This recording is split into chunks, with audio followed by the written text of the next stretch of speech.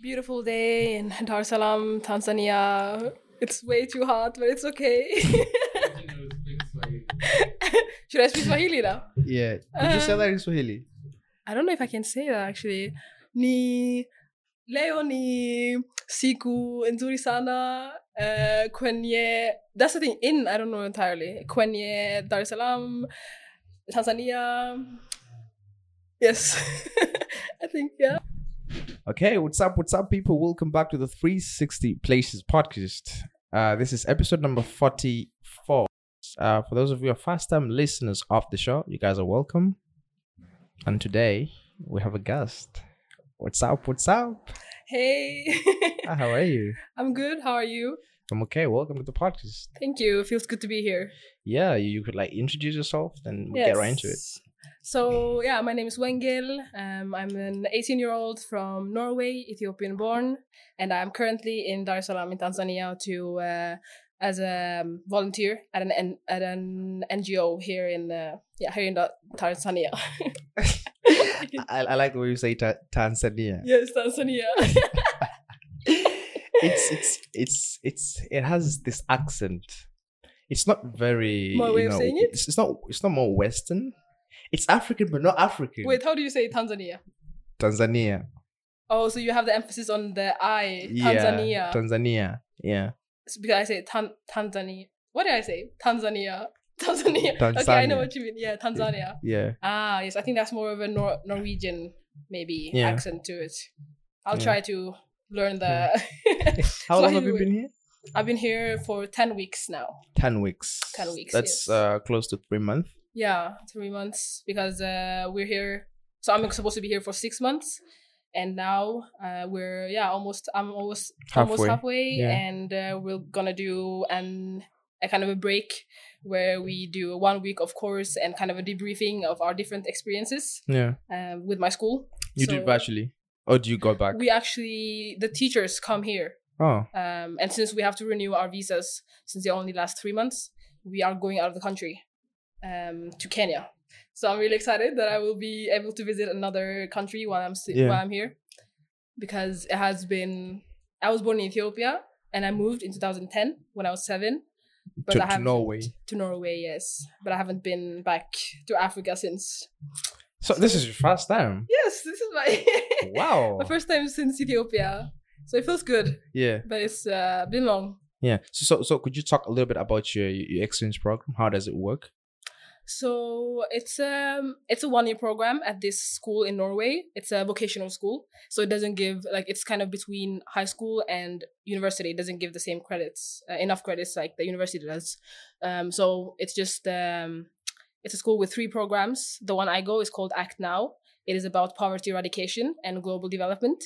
And then there are 2 others that are more Christian based, called Connect and Interact, where they go to other countries than we do, because mine Act Now is owned by a Norwegian NGO called the Strömmer Foundation, and they work in Tanzania and Uganda and Nepal and Bangladesh. So they give us the ability to do exchange in those countries, while the other programs, they have their own countries, and you just apply, do your interview, and then if you kind of qualify and it looks good, you go through it. And now I'm here. There's the first 2-month course in the beginning of the year where you learn about culture, you learn about sustainability, some Christianity and ethics and leadership, like a lot of just really relevant and really cool subjects. And then after those 2 months, we travel, we do our 6-month internship. And then in the middle, we have this in-field, of course, and then we go back.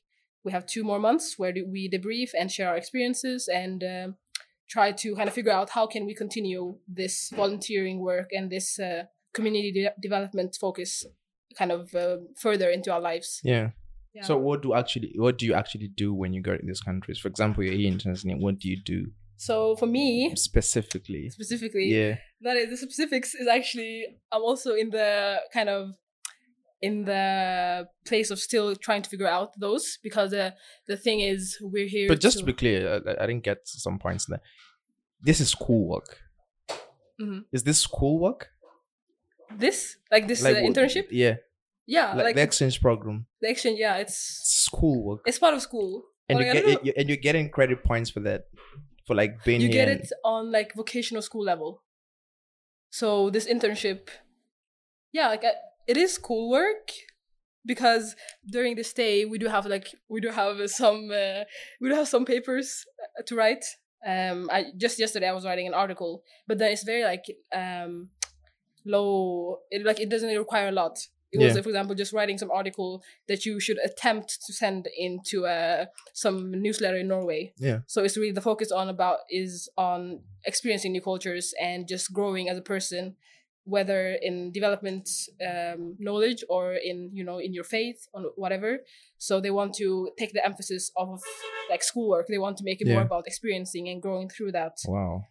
Which is why that's a really great way to learn. Yeah, I think I love it. Like that's because my whole life I'd be like, oh, I'm gonna go into medicine and all that, but then I realized, okay, like that is not what I feel like is my path.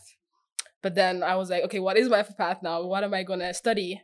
Yeah. So around the deadline of universities, I remember I was really stressed. I was just trying to figure out, okay, who am I gonna be? Like, what am I gonna study? What am I gonna do?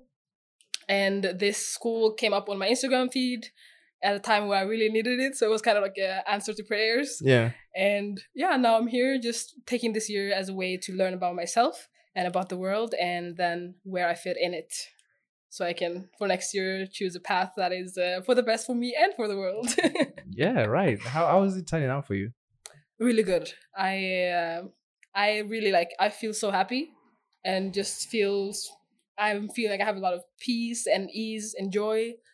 And I don't know if you met me 2 months ago, I don't know if you would meet this person. Like it's just every day is a new experience, like new growth is coming every single day, which it always does wherever you are, of course, but especially going into a new culture, taking this responsibility, challenging especially Western ideas of how African development should happen. Like it's just like so many so many areas which all I am interested in and which I think our generation should engage even more in. So I'm really loving it. Yeah. So before, like, my first question was the specifics. The specifics. Before we get right into that. Okay, yeah. Because you say a lot of things that I just want to get right into them, and I forget about the first questions that I asked. Yeah. Okay. So you talked about something about the way how Africa should develop.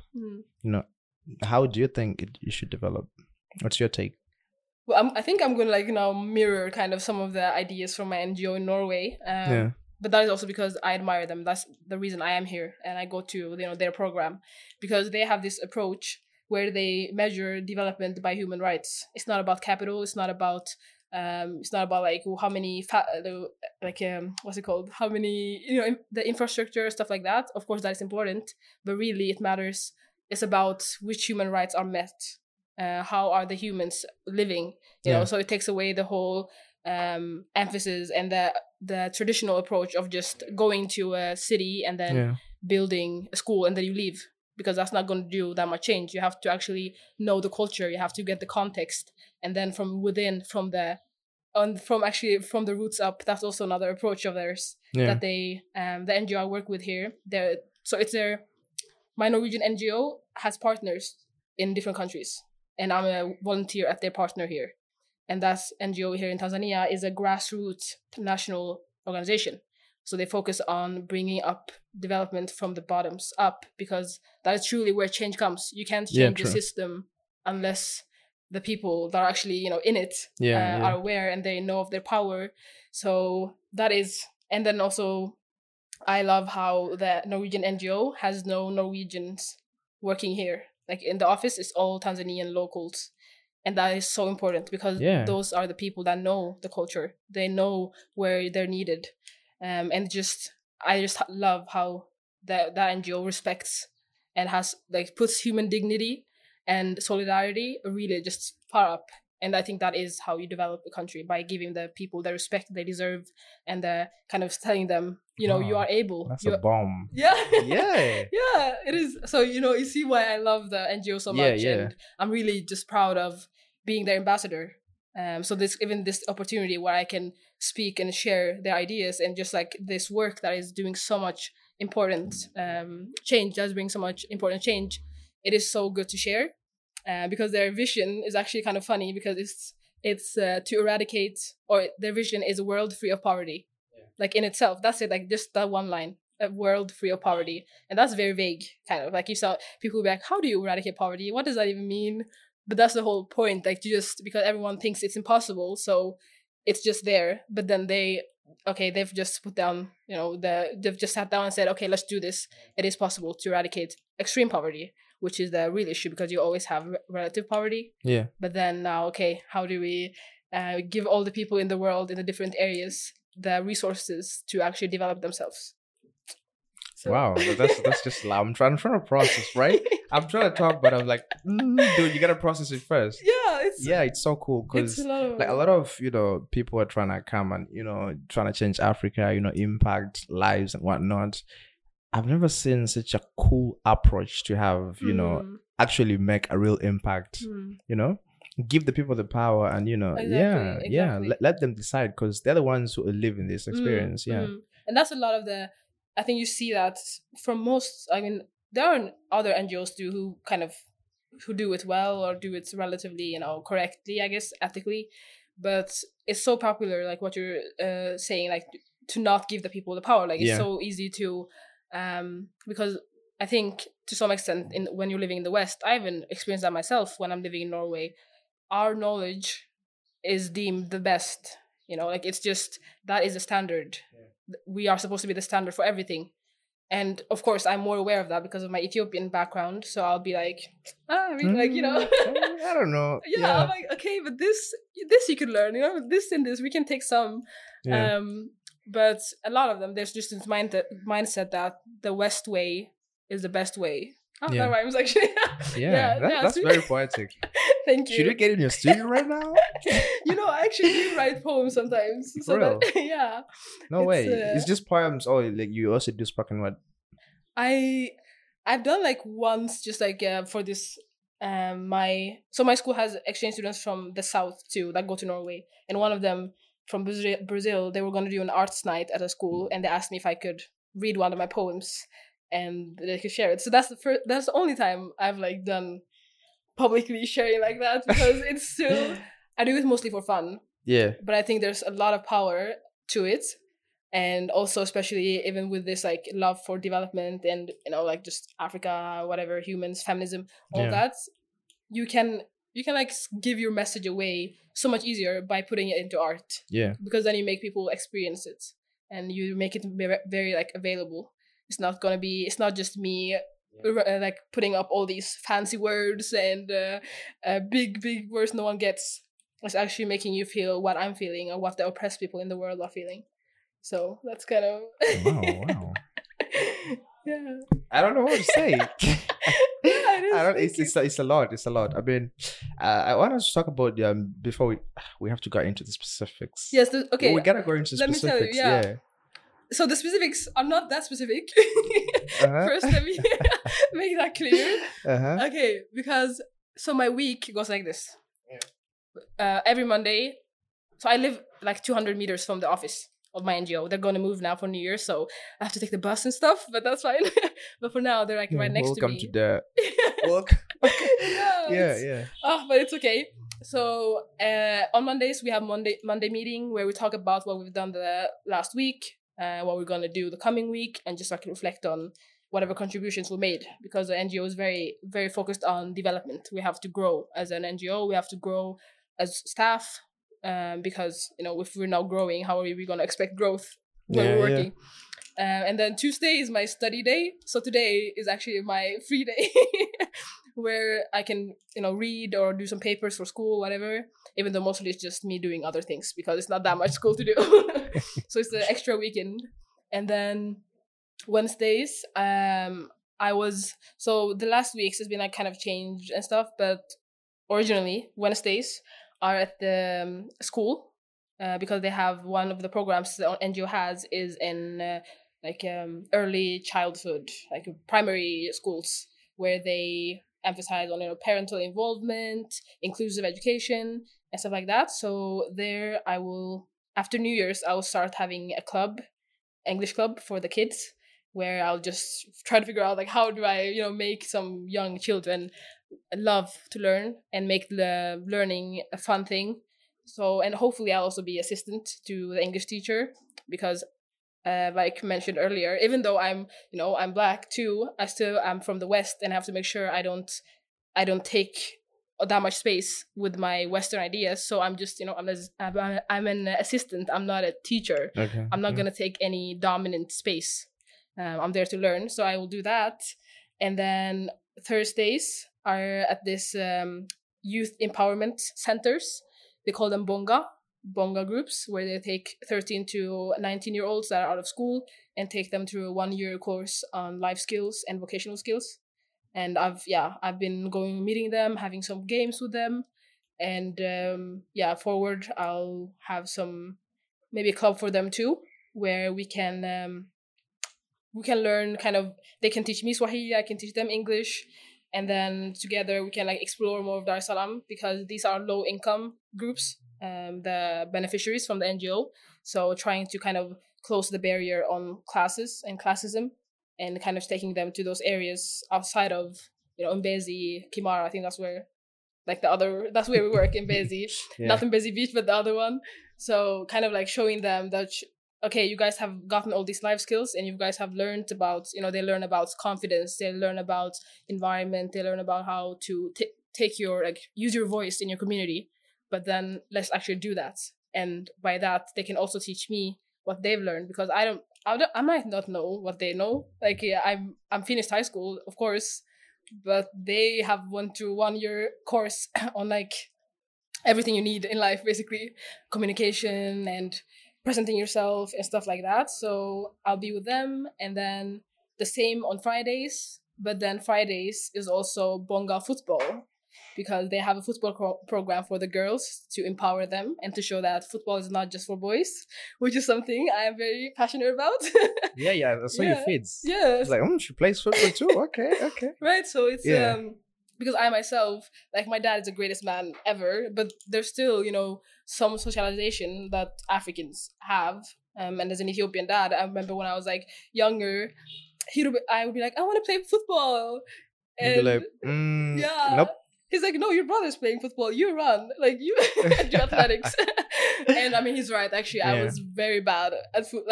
I can run, but I couldn't kick the ball as well. So he had a point, but still, I was fighting the the feminist fight at an age of 10. Just no, this is my right.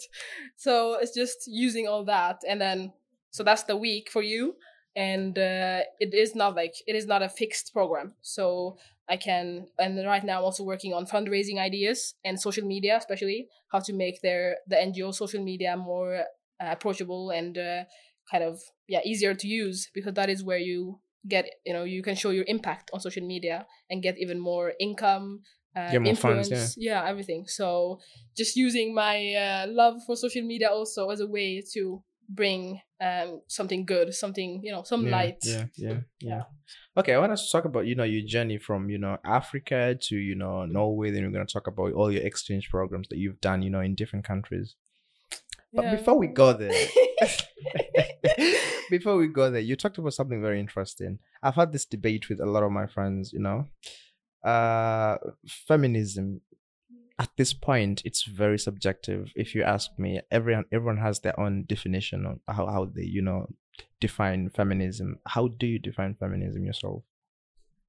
Yeah, that's because I saw it on your bio. I'm like, feminist. Okay, I'm like, okay, she is. She is. Which feminist? Yeah, but which feminist? Yeah, they're all over the place now. Yeah, that's true. And I actually love that question. I get asked that a lot because I do make it a point to say I'm a feminist and then make people ask me. Because it is good, I know people will ask me because there are so many prejudices and so many thoughts about this third wave feminism, especially you have today, where it's why is this no man, not no woman? No, that's not where that's ruining the focus from what it's actually. So I still stick, because I have many feminist friends or who are feminist, actually in their ideas and stuff, but won't use the term feminist because of what is connected to, what people associate with it. Yeah. So I consciously use it so I can change it. Yeah. So you can share your ideas. Yeah. So for me, feminism is really about empowering the feminine things, like the femininity.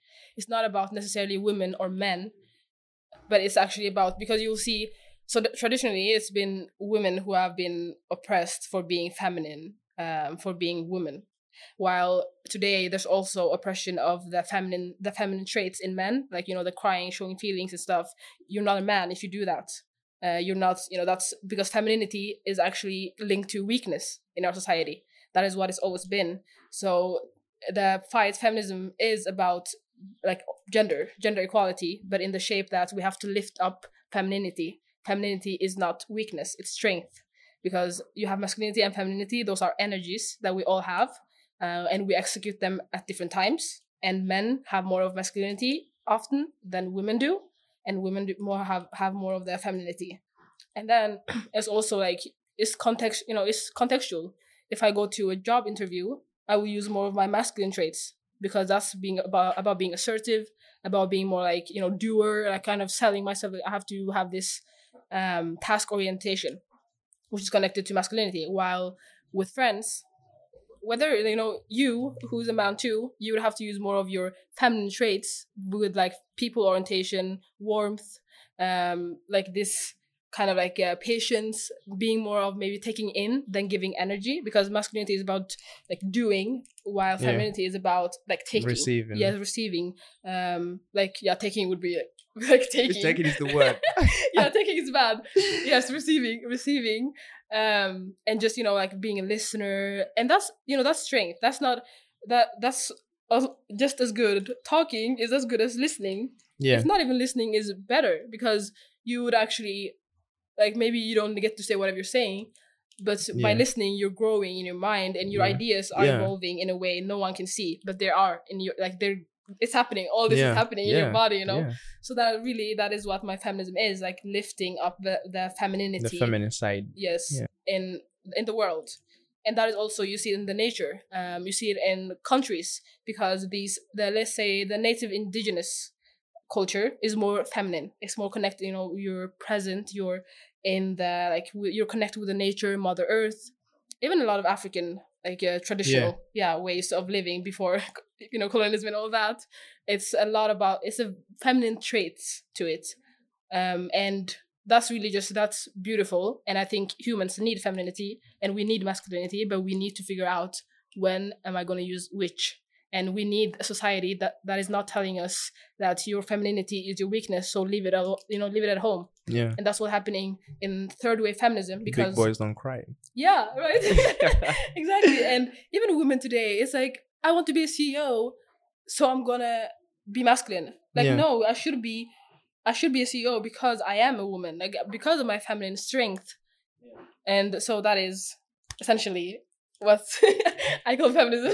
Okay. I think I like your definition of being a feminist, because right now, when you ask someone who is a feminist, they're gonna give you a very different definition to that, of which personally I don't like. I'm opposed to it.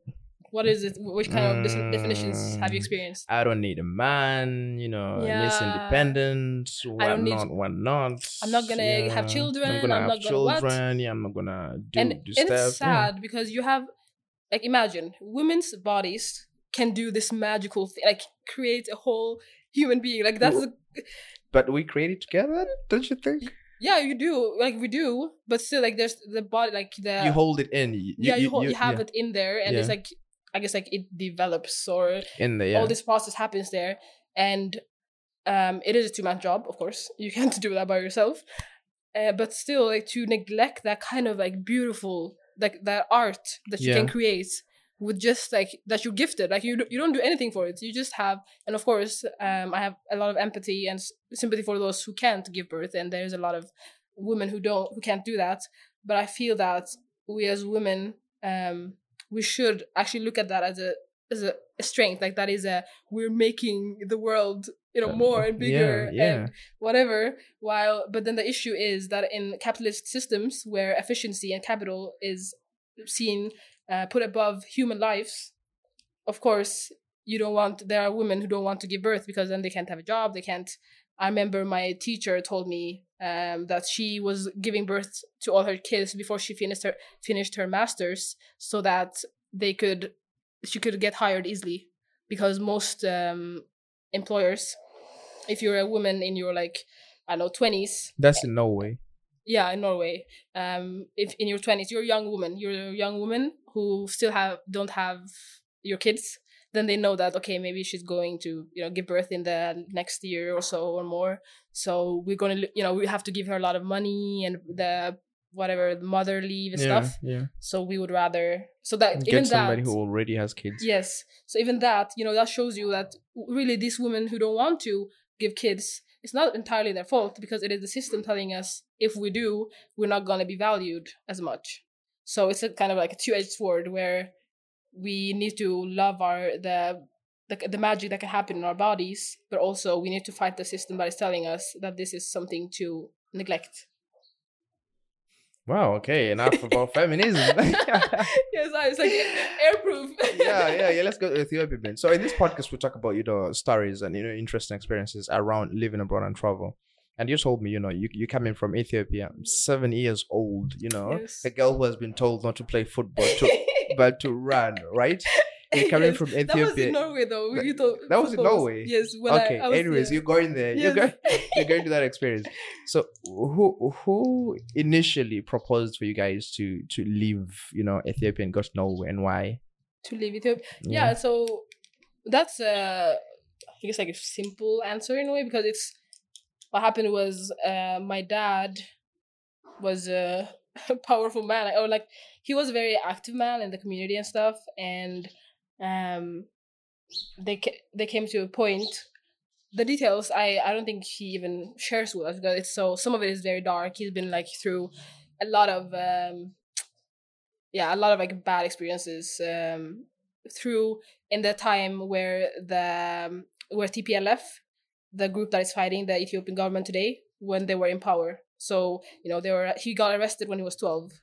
His first time in prison was like, yeah. So what was he doing when he was 12? Why was he arrested? It was because they were arresting like Christians or something, I think. Like, it wasn't really anything. It was just, it was a dictatorship. So they were actually just arresting a lot of people and anyone who looked like oppressor. And he shares some of his experiences in prison and stuff. And it's just really crazy. So even when growing up and stuff, he went to prison when he was 12, just to be clear. Yeah, just for like a few weeks or something. I think it's not. Yeah, and then it doesn't matter if he's 12. Come on. Yes, 12, exactly. And I don't think the prisons in Ethiopia are kid friendly. Yeah. So it's like that. There was a lot of issues in Ethiopia during the with like freedom and stuff like that, any religion or even political freedom during the governing of TPLF. So I think, I was asking him to not so long ago. So actually, like, simply to simplify it, we moved to Norway because of TPLF, kind of, or like that's how initiated it, because it got to a point where he was, doing work and stuff. I'm not sure of all the details, and then he was being threatened for his life. And so then he went out, and this was 2 years before we did. So he left, and I thought it was because he went a lot of traveling for work. So I was just thinking, 5-year-old me was like, he's gonna come back with some candy in like a week or two, and then suddenly he's gone for 2 years. And I think I'm really like my father's daughter. Like, I'm really close. I'm really close to him, and he's my best friend. So your daddy's baby girl. Yes, that is me. That has always been me. So that did something. I think it was hard years in a way, and then suddenly he has found, because he was trying to figure out which country is also the best, and he found Norway, which is a great place to raise your kids. Yeah. So then 2 years later, when he had gotten like the money, because you have to have a certain income before you can take your family with you to country. Once he had done that, we went, and then we've been me, my 3 siblings, and my mom, and then that's been Norway. That's been my life since. Since then? Yes. Since 7? Since 7. To 18? Yeah. And how many exchange programs have you done? It's my second. It's your second. Yeah, it's my second. How was the first? It was good. The first one was in high school at in the US in Colorado. So it was in Norway. It's kind of it's quite common to have high school exchanges through different organizations in the US or Australia, stuff like that, where you basically you just take your second year. High school in Norway has 3 years, so 3 years. yeah, 3 years. We 11 to 13. Okay. Just before you proceed, walk me through your educational system in Norway. So you start elementary school First, for yeah, you start elementary when you're 6, 7, in first grade, and then it lasts till 7. seventh grade. Grade 7, yeah, and then we have, I guess you call it junior high, maybe, or yeah, middle school ish. Yeah, 8 to 10. Yes, 8 to 10, and then you apply. Like you can actually you don't. It's not required to continue after 10th grade. You can start. Some people will like it's very few, but some can like start working and stuff. You can start working after 10th grade. If you want, like if your family has, you've done like the minimum, like the what the government requires of you is to 10th grade. Then you can get a job. Nah, not really. But it's mostly like if you have, if parents have a company or stuff like that, but it happens very rarely. Most people continue, but then when you continue after 10th grade, you apply with your GPA from middle school or from 10th grade, and you pick vocational skills. You can do, like nursing, you can do mechanical and electrician, all those, or like I did, just do general general studies with science and stuff. So, and then if you went the vocational way, you only need 2 years, and then you add 2 years as in internship, and you're finished. Like you finished school, you can just start working. 4 years. That's 4 years 4 years. After 10th grade, middle yeah. school. Yeah. So that's 2 years of high school and 2 years of university. Internship. Not university. Not university. That's if you go in the vocational way. Vocational way is the university way. No, vocational way is the internship way. Like you just get a job in a company or something and do because you have 2 years of just practical teaching. It's supposed to be like not easier, but it's a different, because the normal, like the high school you guys have here, that would be more of the way I went with general studies, where it's 3 years of all those class subjects. But after high school, you go straight into working. You don't go to university. In vocational, you don't, and then if you do, you have to take an extra year first to like learn some of the Norwegian math and stuff. So you have to do like 5. I don't really, yeah, it's like confusing. You can do 4 or 3 years on vocational, but if you go my way, it's 3 years of general, and then you go on to university. Because I can't get a job now after just my high school diploma. But so now you have to go to the university. Yes. And do 3 years. Depends. You can do, for bachelor's it's 3, and then studies like professional studies, like psychology, medicine, stuff like that, it's 6, 5.5 or 6. And then some masters are 5. A lot of civil engineering, those are 5 years. So it depends really. Like the age years are very, very have a lot of variety in there. So kind of you see how the Norwegian population is kind of split in 2 in a way, where you have the vocational, and those go more easily into work, but then the work there with your high school diploma and vacations doesn't give the same salary it would if you went like electrical engineer from this doesn't get the same as if I took electrical engineering in university. So it's that different. I think we have a similar program here. It's called VETA. Yeah You can do that. Wow, I'm just mind blowing. I'm still trying to understand the system, but it's a bit leery. It's a bit complicated for me. But it's simple if you talk about the way I went, it's just straightforward. Like you just do school. From finish 10th, apply with my GPA to a school, and then you get into the school program according to your GPA. So there's also that. Like even if you want to take athletics, for example, I remember my school, it was really high GPA for that. So you can't if you don't have the grades. So you have to work in middle school which is nice. I think it keeps people smart and working. And then you do because we have one more year than the US, but we have the same amount of years as Tanzania, I think, 13 years in school. Yeah. So, but it's a bit confusing because there are so many ways to it. And and most people will do like me, where they take a gap year, kind of. Yeah. I have a lot of friends who are going to Bible school. That sounds like very like nun school, almost, but it's Bible school. Yeah, it's very common, at least with the Christians, or in Norway. Norway is a Christian, has a Christian culture. What do you call it? Heritage? Yeah, it's built on Christianity, so it's very common to go to that, and they do similar things like me, where they do internship, where they have some period of time in different countries. Yeah. Or there's also, they call it Folkehøyskole, which means directly translated is people's high school. Folkehøyskole. Okay. Exactly. That was that. Yeah. That was. You know that, yeah. So a lot of people do that. And that one is more. You can take barista program. You can take athletics. You can take. Some do skiing. It's just different. You just have a year of fun. I even saw this one school where they offered a program of Liverpool. You just watch Liverpool games and stuff, and I don't know what they do, but they at least had a field trip to Liverpool in England to watch a game. So it was just a year where it's a program where you watch Liverpool play and do activities and stuff. I didn't really get it. I was just like, this is a joke, because it's some of them. I believe some are kind of a waste of money in a year, but some people need to grow, and so it's their right to take that time.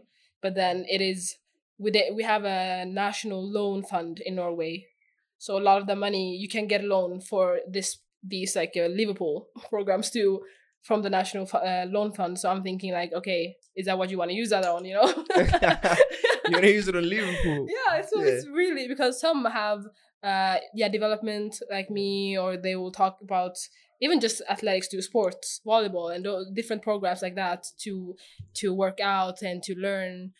Even the Bible schools, you can read the whole Bible in the year. You can learn about discipleship. You'll do a trip to Israel, stuff like that. It's really fascinating. It makes you grow as a person. Yeah. But some of it, I'm really this is someone who's really bored. Yeah. So it's like that, but it's common in Norway. But I've seen on your feed you've been to a lot of countries. Was that also an exchange program, or you just have attendance of Oh yeah, that's just traveling, I think, because my exchange has been in the US and now here. But my dad always had this ideology that traveling brings exposure, and exposure brings growth. So that's what he wanted for us, and he wanted us to always see more of Europe. So I've been to this one summer. I think we went to 8 different European countries. And my aunt lives in Austria. I love Austria. Yeah, you've been there? No, I just love it. I don't know. I just love it. It's a country that a lot of people don't know about. Yes. Especially in Africa. Yeah. It doesn't have any drama or anything, so nobody knows about it. It's peaceful. It's very peaceful. Yeah. I love this country. Yeah. What do you know of it? You just the peace in it. Besides that, nope. I don't think I know anything. But it is kind of, even me. I don't know if I know that much about it, even though I've been there 3 times or something. Yeah. It's nice. It's beautiful. It looks beautiful. The only thing I know about Austria is that they're one of the countries that pay a lot of money for students who are working in the country. In the country, yeah. Yeah, the temporary programs. Maybe you're going to work at a cafe. Maybe you're going to work somewhere. They pay a lot of money compared to other countries. Yeah, that could be. I think they really have a good education. Yeah. They emphasize on education and stuff. So it's really, I think that might be true. That's true. Another time I was looking for university, I was like, you were looking for Austria? Yeah, for Austria. I was looking at all the aspects of the country, the transportation and whatnot, the culture, and I was like, this is a good country. But it's cold. Even there, it gets it's cold. Really cold in the winter and stuff. Oh. So it's I know this guy studying in Dodoma now. He's taking his PhD, but he took his master's in Belgium, I think, and then he had some time in Austria too. where that's how my aunt connected me to him when I said I was going to Tanzania. And yeah, he was telling me too. He wasn't prepared for the cold. So she was helping him get all these like winter coats and wool and stuff like that, because I think anyway, I don't know if Italy and those also get super cold, but at least, you know, northwest Europe gets very cold in the winters. And even though some of them won't have as much snow, like for example, Finland, Iceland, Norway and stuff, they will still have the cold. Like they say no thanks to the beauty of the snow, but they're like, the cold will take. So it is it's like that. Wow. Okay. As we go into the end of the podcast, I think time is running out. I wanted to talk about. I had a guest, Linda, on episode 37, 36. I don't know. Mm-hmm. Yeah, I'm just gonna link it in the description for those who are listening. And she currently lives in the States. She just came to Kenya briefly, and I so happened to catch her, and I got her on the podcast. And she talks about her experience on getting the green card, which is another story. She was like 6 years to get the green card in the US. Yeah. When she got to the US, she explained about the experiences there as opposed to her experiences in Kenya. Yeah. And one experience that she really highlighted, and I was like, okay, I'm gonna ask also when you talk about it, because you've been to the States for the program. How is racism in the States as opposed to your experience in Norway? That is a good question, because the US has a lot of its perks in that area. For me, I don't know, like I didn't experience like direct blatant racism towards me, or really like there aren't specific places, like specific scenarios that I experienced. I was like, oh, this is because of my skin color and stuff like that. But I did, like, there was a lot of ignorance, I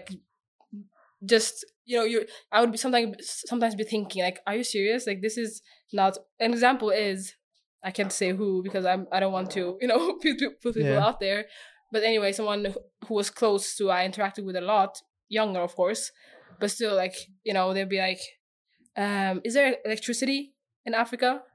And even my young host brother, he was asking me one dinner, because we had like those dinners every day together as a family, and we talked about old stuff. And sometimes it really bothered me, some of the lack of knowledge, and just you can't blame the individuals always either, because it's the whole system that's doing it. But he was asking me, and two things are wrong with this too, what he said, but he was like, so do your parents have mail in Egypt? And that was, there were two issues. Am I Egyptian? Actually, three. Yeah. And then my parents obviously live in Norway with me, which is something I, pointed out many times, and that's in my papers before I went to an exchange year. It's just, stuff like that. It's fine. And then also, is there mail? What does that mean? And he's small, he's young, so it's okay. But just the inability. Where does he get that? Where does he get the questions? Where does he get the thought? That is, because that was also like this. I think that was the time we were also discussing poverty and God's, like, this whole things happen for a reason idea. And I wasn't religious then, so I was, religious critical. Like, I don't believe that God is putting people to starve, or even now, even if I'm Christian now, it doesn't make sense. Like, it's not true. But I was asking, like, if everything happens for a reason, what do you think the reason is for starving people in Africa, for example? And then that's like how we started, because we started discussing the African issues and stuff. And even I heard something like, it's not a God who's doing it. It's that because it's desert and stuff in Africa. And I was like, what? What do you mean? Where have you seen anywhere but Egypt? Like, what have you seen? And even that, anything but the pyramids? Yes, exactly. And also the fact that Western countries don't have all their resources. They are importing and exporting and exploiting Africa. So that's not even, so a lot of it was just huge ignorance. Also on the streets or whatever, but Americans are like that. They don't even know where Norway is. It's like, is that a city in Sweden? It's just like that. So you have to get used to it. You can't be mad. But I did experience the black kids at my school. There were only like 20 out of 2,000. So it was a very white neighborhood, and those I had conversations with, they did talk to me about the kind of I guess discrimination they would, or even just their lack of confidence sometimes. And I was telling this one guy, he was a freshman, I was a junior, and he was like, "Oh, like people, judge me for my skin color." He was darker skin than mine. He's more like me. Yeah, and even darker too, I think. And I was telling him, like, you're beautiful. Like your skin is amazing. This is something you should be proud of. And he was like, that thought never came to him. Like no one had ever recognized that as something beautiful in him, in that area around. He was like, wow, like that means he was just. It was really weird. I was nice to spread that truth to him, but at the same time, I just felt, why isn't this even common truth? And of course, with the lack of a Black community to lean on, like a big Black community to lean on in that area, I see that it's hard to see your strength as a Black person. But I don't know, it's sad. It was really sad. And I think for my part, it was mostly Ethiopians get like, I don't know, some kind of different treatment wherever we go. Some people won't even recognize, are Ethiopians Black? They'll be like, because there are some like mixed looking traits or stuff like that. So, which I find unfair. I don't find it a compliment. For example, if someone says you're beautiful because Ethiopians are the most beautiful. Like, no, that's not, that's not how it goes. Yeah. And then it's like, why are Ethiopians beautiful? Oh, because of their lighter skin or their hair that is curly and stuff. No, that's anti-Blackness. And you should not be calling something beautiful because it's leaving the stamp of Blackness. Like, that is not, like, my guy, that's not how you do it. I just try to tell people that. So even here, I experienced that kind of, like, beauty standards are kind of my way. Like, they're in my favor, but I feel it's really uncomfortable. Like, that's just, it makes me want to fight even harder to say that, this By is. the way, I saw you're a very big advocate for beauty. Like, I saw a lot of your posts and I was like, okay, this is interesting. Yeah. I kept reading the description, your captions for different, pictures on Instagram. It's like, beautiful. You even created a slide of, quotations like, you're beautiful, you're something, you're this and that. I was like, okay, that's cool. I really think, because I like beauty. What is beauty, We have the power to decide that. Yeah. And like I wrote in one of my stories, it's in my highlights, but I don't think you've stalked on my stories yet. You can check it later. I think. Okay, proceed. Because I was writing that, like, loving yourself in this world that is benefiting, that is like this system that is actually making money out of your insecurities. That is revolutionary. Like, being comfortable in your own skin, because especially as women, we have capitalist systems that are trying to milk us from our confidence, our money, our dignity, and telling us this and this and this, you have to change it to be deemed beautiful. But it's like, I can just sit and say like, why would I care? Like, am I living for the company? Like, am I living for Gillette or, I don't know, L'Oreal or whatever?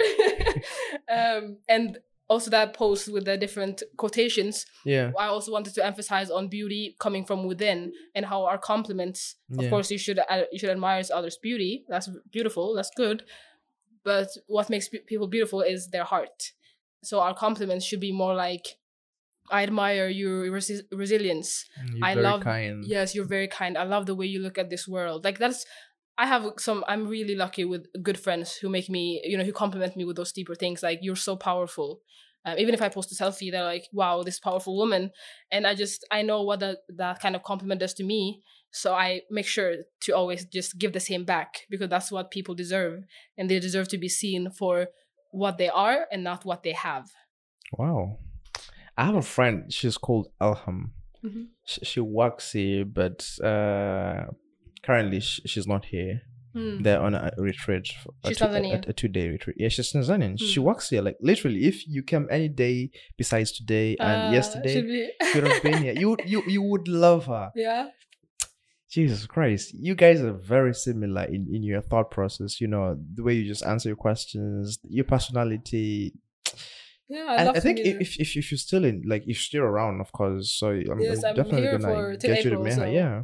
yeah, I love that. That's something I also love about Tanzania. Just meeting. I'm saying it wrong again.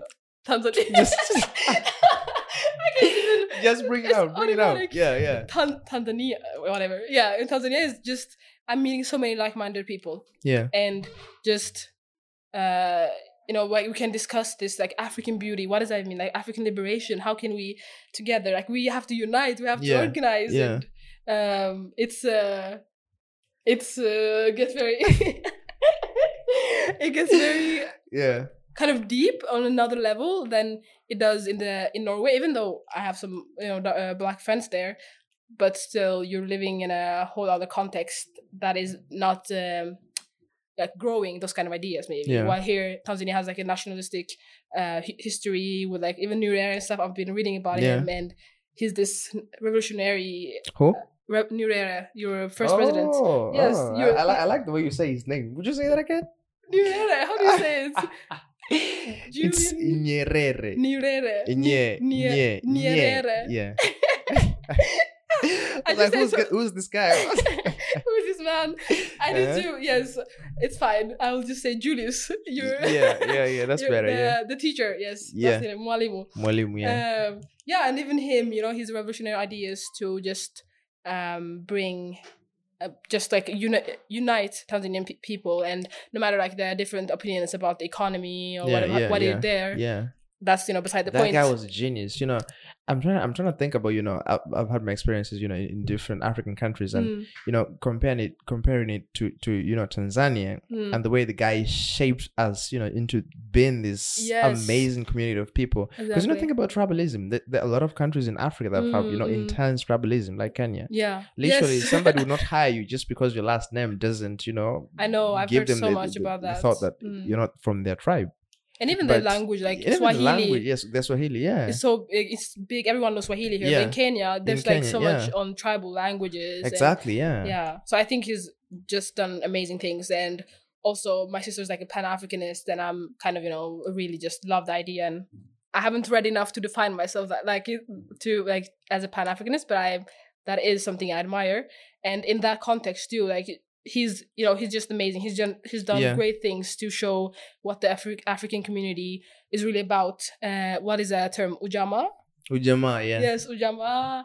Wow, you've redone your research. Yes, of course. But the book I'm reading is like this just for whoever's Tanzania, and I think it's written by some Westerner, because some of they like talk about Nyerere. My R is like weird. And then be like, but the economic prospects were disastrous, and have like really just like go like this, and sometimes they'll be really like negatively loaded sentences. But it has taught me a lot about the history, about like Zanzibar and Tanganyika and stuff like that. And I'm just really fascinated by this country. Like I really think I am like where I should be, Welcome. This is home, yeah. It is. So it's great. And also reading Malcolm X's biography, reading his trip from here in Africa, and then going to Tanzania, meeting with Malcolm X come here. Yes, he actually did. Wow. And I was also searching like, did Malcolm X go to Ethiopia? I was trying to figure out. Did he? Did he though? Yes, there's actually a picture of him, Maya Angelou, and some other people in Addis, and I was like, "What?" I saved that picture, even though what am I going to do with it? But still, so those kind of, and Malcolm X got a lot of his revolutionary ideas from visiting these African leaders too. And my sister also telling me, that Ghana, Nkrumah, the first president? Nkrumah. Yes, the first president in Ghana. He was also revolutionary. Yeah, but just the approach of Julian is way different. Yeah. It's like that is the true genius. Yeah, it's like true just African genius, and so in touch with the African history and culture itself. So it's really amazing. I love this country, and everything that I am kind of becoming here. Do you like seeing yourself moving to Tanzania? Maybe like, after some time?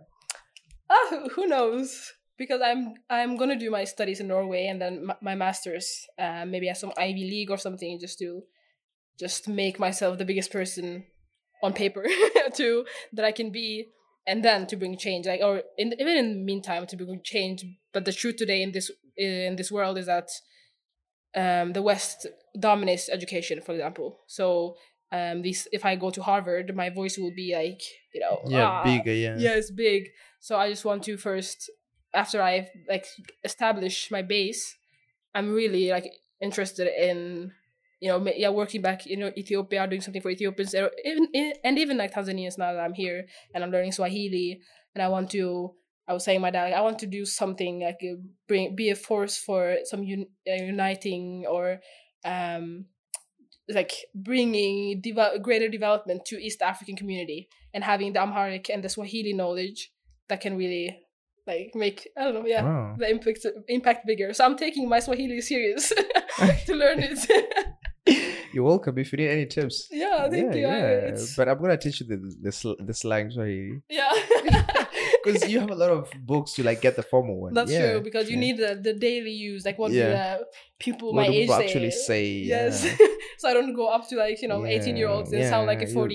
You can't go to like for example, in the books they tell you have to say you have to say please, please, can I get this? And it's polite. And in Tanzania, when you just read about the culture, Tanzanians are very polite as opposed to other African countries. So when you read the books, you're like, okay, I'm gonna say tafadhali because they're polite and they're gonna get it. But actually, people don't say tafadhali. Yeah, I've never heard that. Yeah. But what? Because you just say like a naomba and stuff. Yeah, naomba, or just the way you say it. We speak our Swahili. Okay, when you go to Kenya, you're gonna hear the Swahili. The Swahili is very fast and it's mixed with English. Yes, I've heard. But ours is very slow. Even the way you talk to a person. Nobody say did. And it's just the way you put it. It's polite it's already. In the tone. Yeah, you don't have to add tafadhali. Though in very few cases you can add tafadhali. Yeah. Yeah, because that's actually such a coincidence, because I was thinking just like yesterday or something, like I haven't used the word tafadhali because I was looking through my vocabulary that I've been studying on this app. I was like, tafadhali. I haven't used it. I don't hear people use it.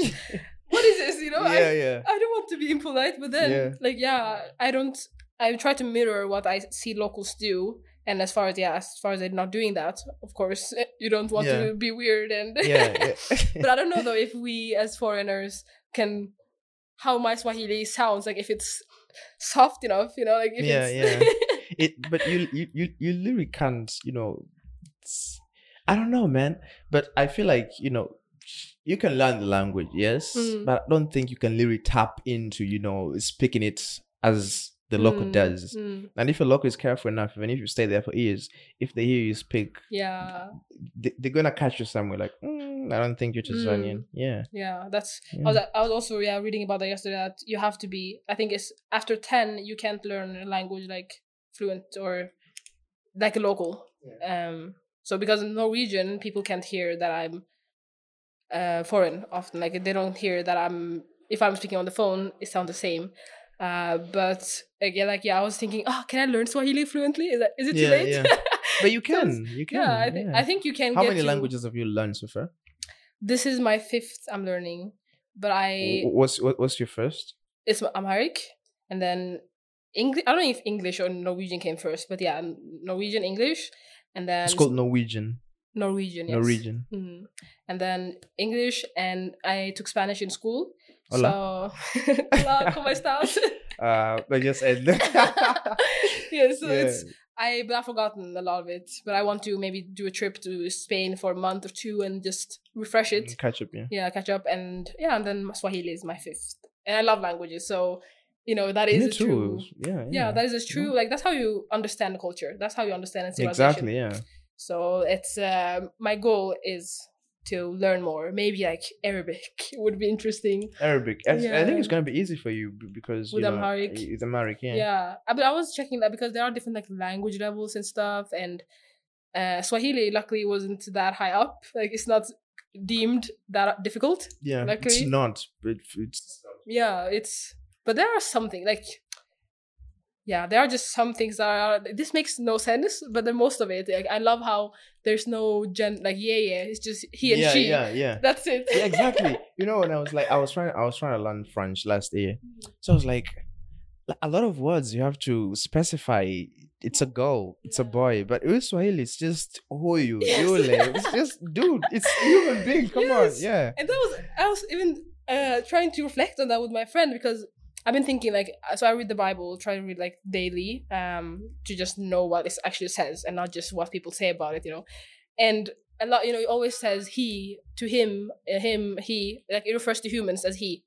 And so I was telling my friend, like, imagine like the Swahili Bible must be really inclusive, because like for women to read that. Yeah. Because I remember I was reading this book about feminism in Christianity, and that woman was, when she was rephrasing the Bible verses, she changed he to she, and I like that did something to me. Like that was actually like, oh, let's say something like, he who loves God loves his neighbor. She who loves God loves. Yeah, stuff like that. It's like a tiny thing. It doesn't change the message, but it's aiming at the audience, which for her book was the women. And so I was like, okay, but in Swahili, so the problem is not like just, it's actually just languages. Like it's the language, yeah. So it's really interesting that like learning new languages really brings you so much clarity in life. And exactly. Yeah. So I love it. I love Swahili too. Yeah. Yeah. So when we were like driving here, you talked about your friend who couldn't proceed with the program. First, I want like you just tell me her experiences, and you tell me your experiences, the challenges you had, because you shared a bit, and I didn't want to ask more because I wanted for you to talk about it on the podcast. Yeah. So tell me about her challenges and your challenges. Then we wrap it up.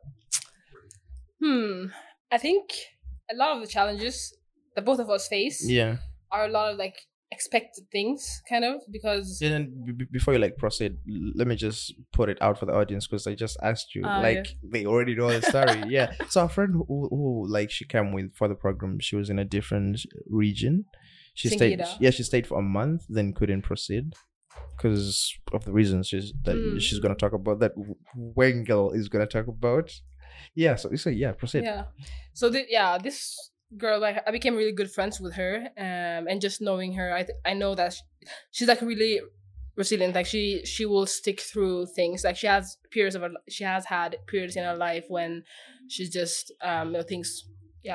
she's just has a lot of strength.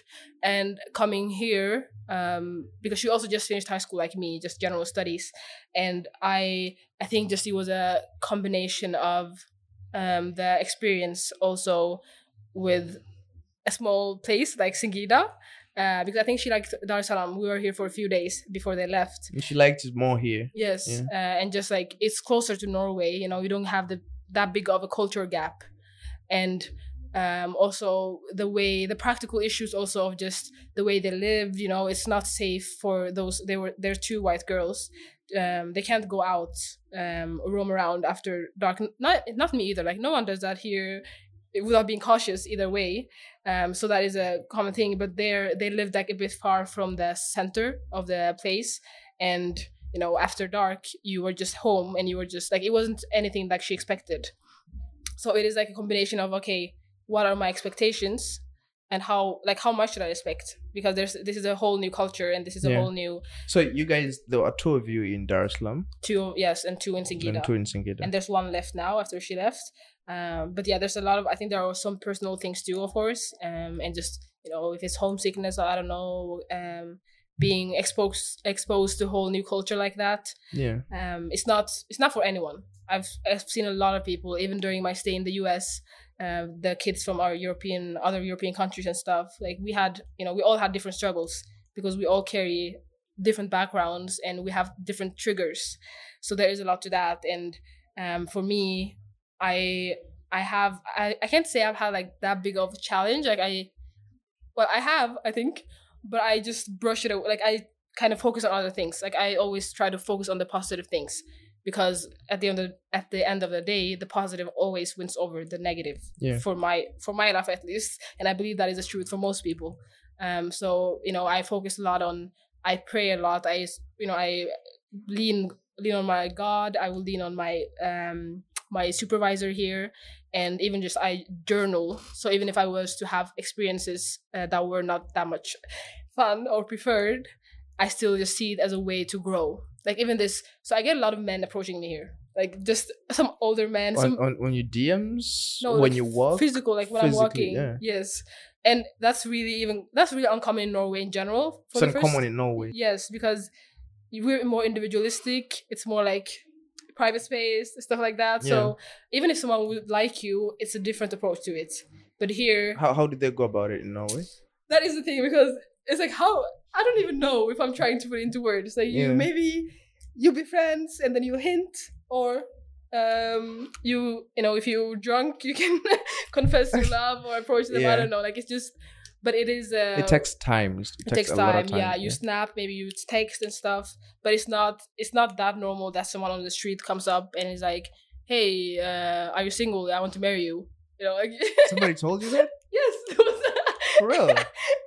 I hear that with people, and I think it's also just the excitement and the exotic, like the exotic part of being a foreigner. So as soon as they hear that I don't speak Swahili that well, because I'm always like, najua Kiswahili kidogo, like I only know little Swahili. So they just go straight into like, I don't know, you're single or something. A lot of them, and it's funny, like it's interesting, but sometimes it can be uncomfortable. But still, I look at it through like the lenses of, okay, this local culture, that it's actually not that deep often. Why do you think they, as soon as they learn that you're not Tanzanian, why do you think they ask you if you're single? Yeah, that's the thing, because for being foreign brings economical possibilities. I think a lot of people believe, and I experienced that when I was 1 week in Singida with my white friend, and walking with her, I was air. Like, it was really funny because everyone was just looking at her and stuff like that, and kind of I saw a different perspective of my experience here, that they really, of course, like, she's beautiful. I also believe I'm beautiful, so it's not, there's also that, of course, but then I think a bigger part of it is the possibility that they think the West has, and that there's greener pastures. Yes.